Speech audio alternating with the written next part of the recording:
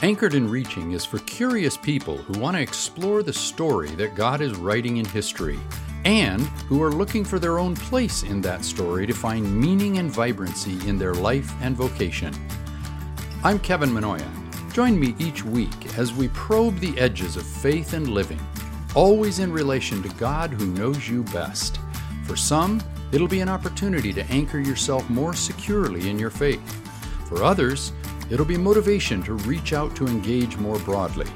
In either case, these conversations should encourage, enlighten, and challenge you.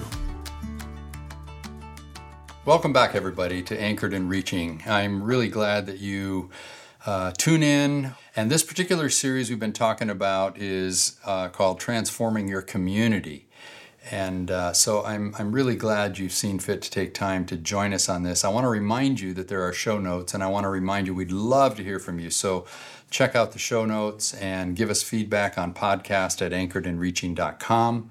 It's just as simple as that, and we'd love to hear from you.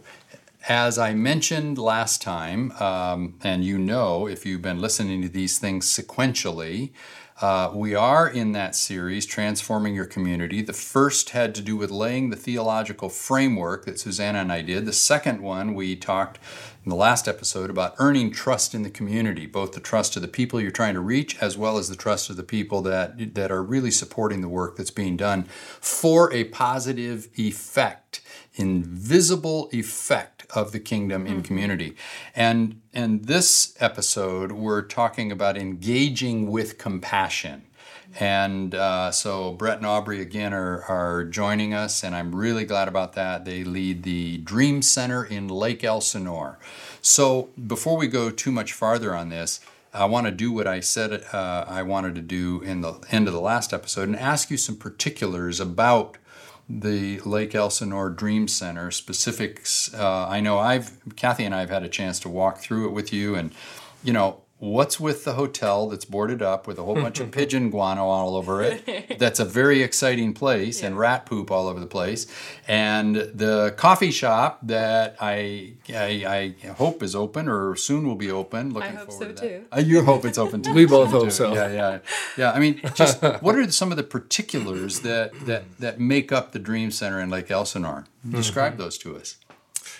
Yeah, do you want to go ahead? Well, I'll just say that everything that we do is an instrument. It's a way to engage our community, to share the tangible love of Jesus in different ways that different people are going to be drawn to. Yeah. Right? You're going to catch different people with a food pantry that you're going to catch with a coffee shop. Right? Mm-hmm. But it is all about building a relationship with people and helping people experience the love of Jesus. And so all of the different things that we do are those instruments. So like, what are some of those things? Yeah. So last episode we talked about Adopt a Block, and so that's our main instrument. But we have a food pantry. We have a youth mentorship program that we do at the Continuation High School. We actually had the school district call us, saying that they wanted us to mentor these students. After school tutoring with kids, athletics programs for junior hires. We have the coffee shop that we're about to launch, the Ambassador Hotel that we're going to do, parenting classes. So all of these are instruments, ways that we're doing that. Okay, so let's rewind just a minute, because for me, that hotel, the Ambassador Hotel, you gave it a name. You just said that we're going to do. What does that mean? I mean, it's a hotel. What are you going to do with a hotel? That's his baby. Okay, I was going to say, I want to take this one. Okay, fine. So I had been at the Dream Center in Los Angeles as a teenager. And this was a really pivotal moment in my life where God was speaking to me about my purpose and calling and destiny. And that dream stuck. And I was fast forward 10 years, I was in a really rough season of my life. And I would drive past this old hotel every morning. In Lake Elsinore. In Lake Elsinore. It's old boarded up hotel. And it's sitting there just begging to be repurposed and restored and repurposed. On the other side of the street is this historic city park, which was completely run down, full of homeless people, violence, prostitution, drugs, you name it. Anything unsavory could be found at City Park on Main Street.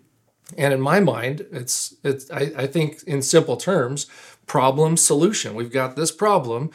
Maybe this could be a dream center in Lake Elsinore.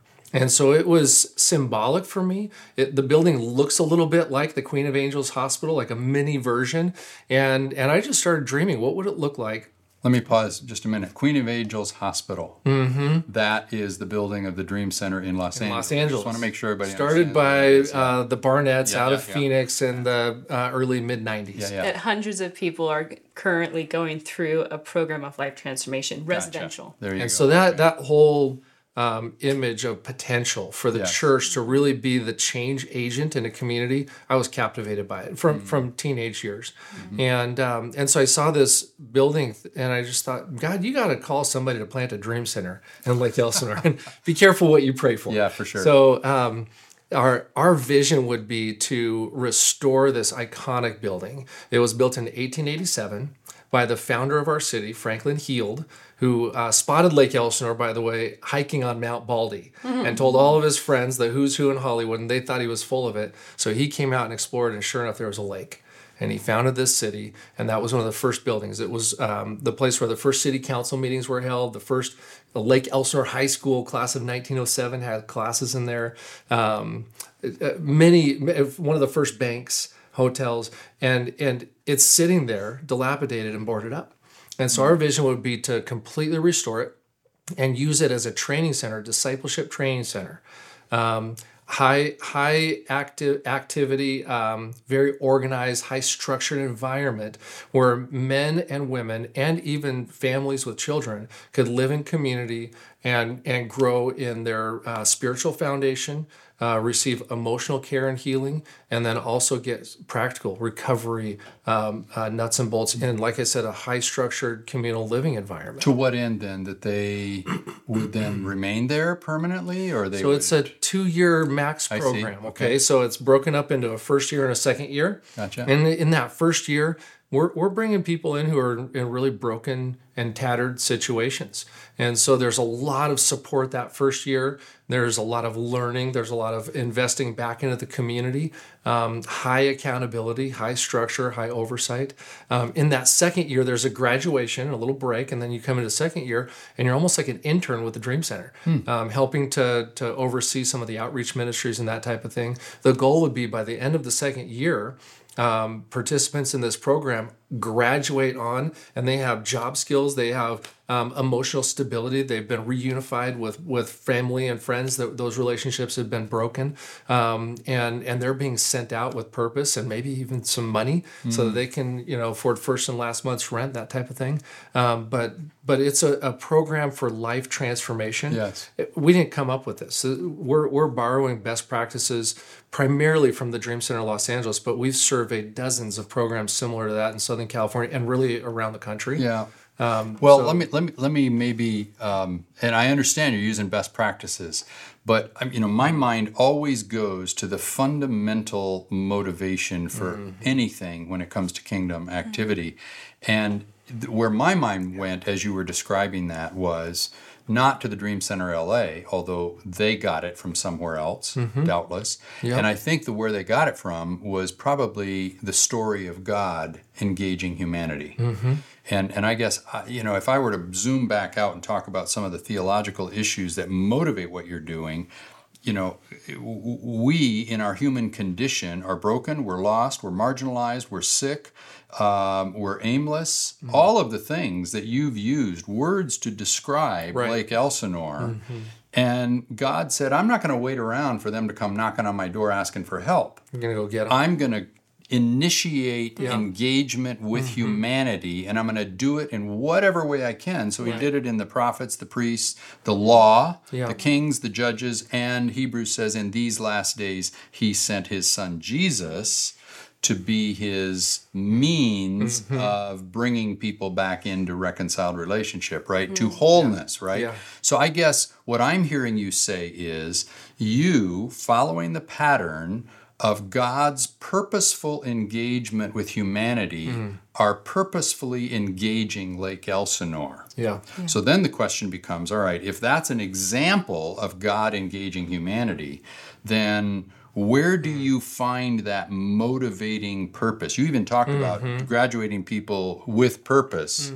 Right. Right. So what is that purpose? I mean, we've used the word compassion here, but I think fundamental to that is probably love, if I'm not mistaken. I mean, that's what compelled God to do that. So do you see that as kind of the compelling purpose behind all of these activities Love? you're doing? Yeah. Absolutely. I heard a missionary once say with a lot of passion, love has hands and feet. Yes. And I've said many times that action is really what matters. I want to see theology lived out, and that's what really gets me excited. And so, love absolutely is our motivating factor. I think that because of our genuine love and compassion, we talk about almost every week when we're speaking into the troops, if you will, on a Saturday morning.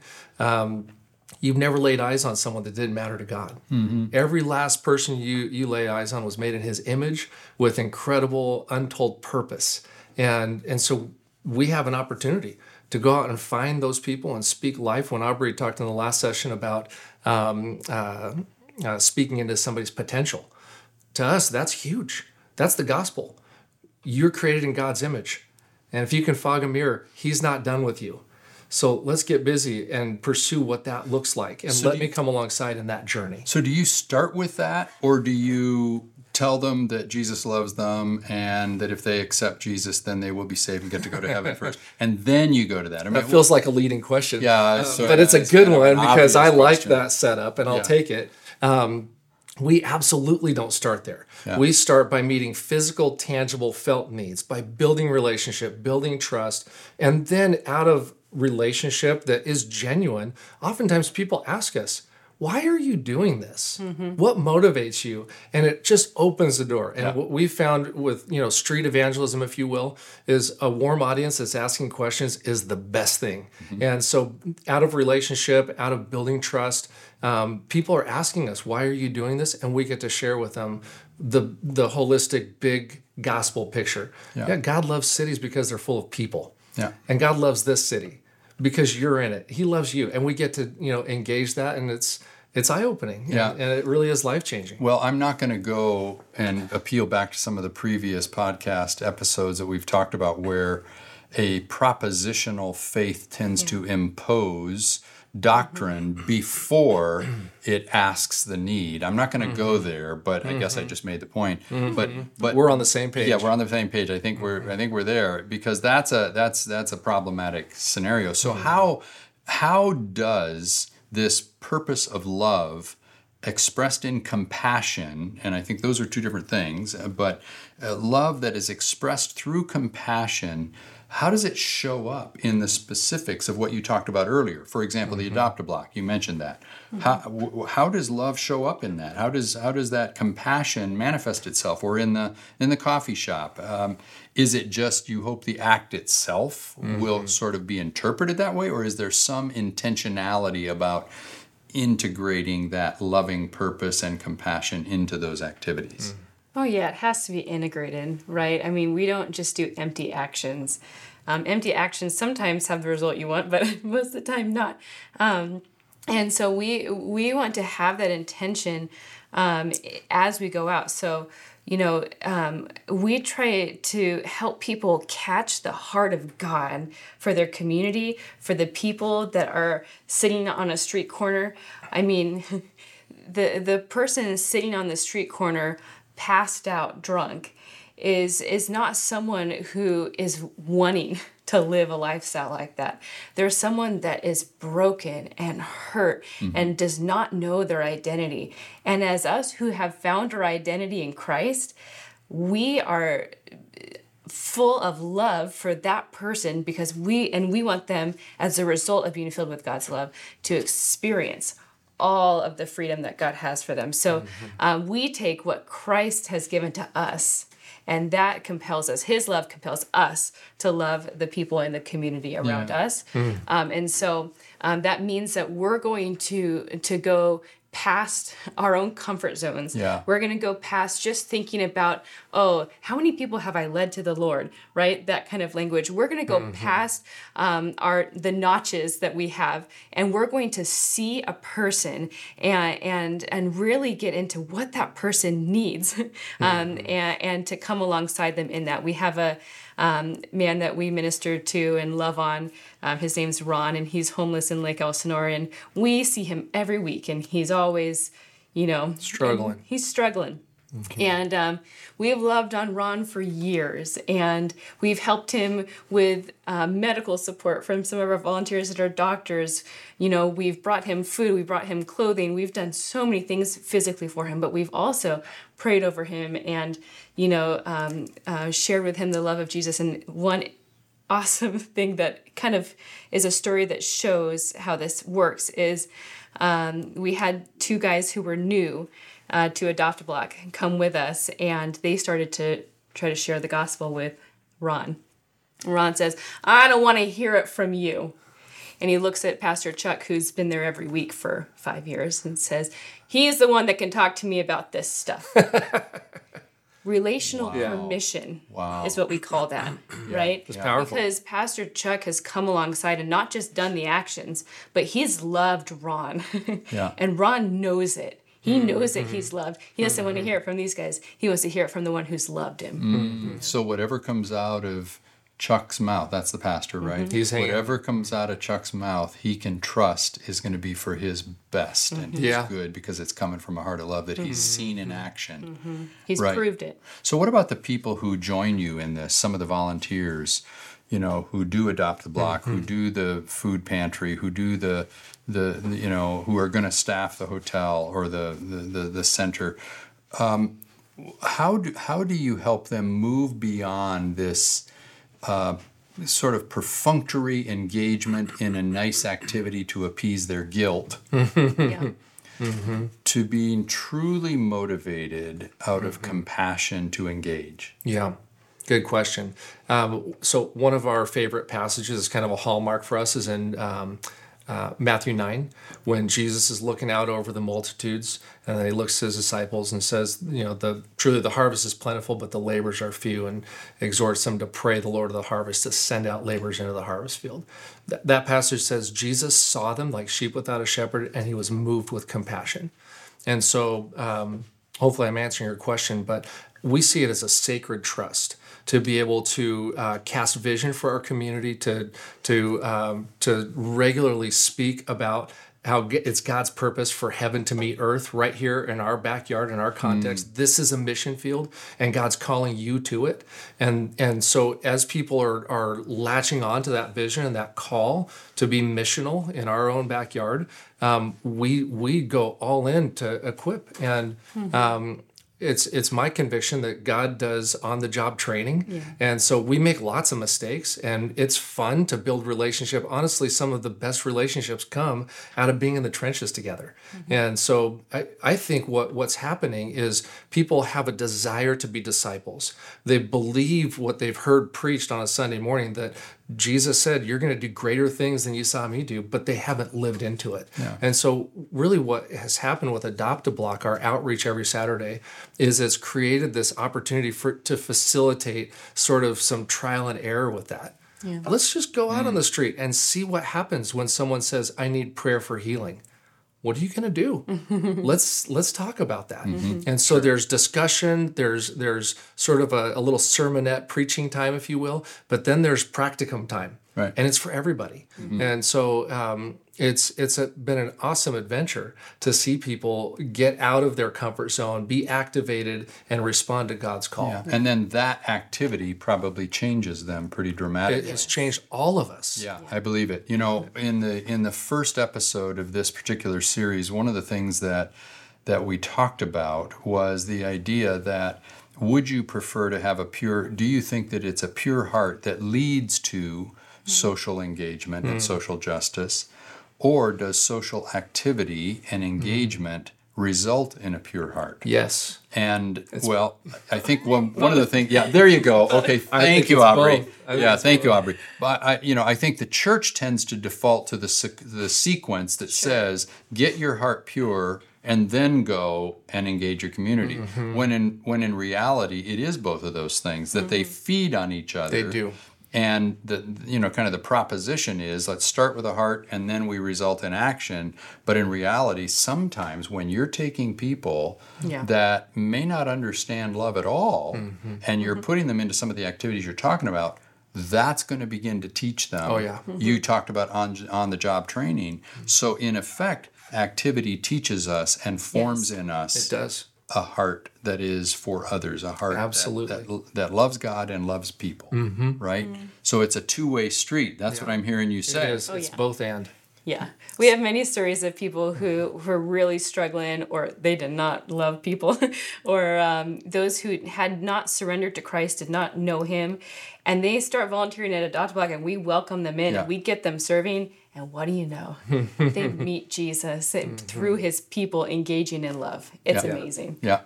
Wow, that's powerful examples of how the kingdom of God finds its way into the hearts of people, isn't it? And this purpose of love that captures the imagination, integrates with life, and whether it's learned and then applied, or it's applied and then learned, frankly, it doesn't really matter. No. The end result is the transformation of a life, the transformation of a community when you engage with compassion. Yeah. I'm really grateful that you've joined us in this episode, and as you can tell, there's an awful lot that we can talk about these things, and I hope that you're thinking and maybe even engaging with your friends in conversation about some of the principles that we've talked about in these episodes on transforming your community. We got one more episode coming up. In the next episode, we're going to talk about transformation or accommodation. And I'm sure you can imagine what that might be, but we're going to unpack that when we get together again in the third and final episode of this series with Brett and Aubrey Masters. Thanks for joining us. Check the show notes. Share the podcast with as many people as you can, because these are good ideas and thoughts, and this is part of kingdom growth and expansion. God bless you. Let me encourage you to keep leaning into the wonderful adventure of becoming all that God has envisioned for you to be. Anchoring yourself in a secure identity, you reach with confidence to engage with people and daily life all around you. Allow your curiosity to explore and find God in the edges. Please take time to share this podcast with all your friends and invite them to join me in upcoming weeks as we explore together this exhilarating journey of being anchored and reaching.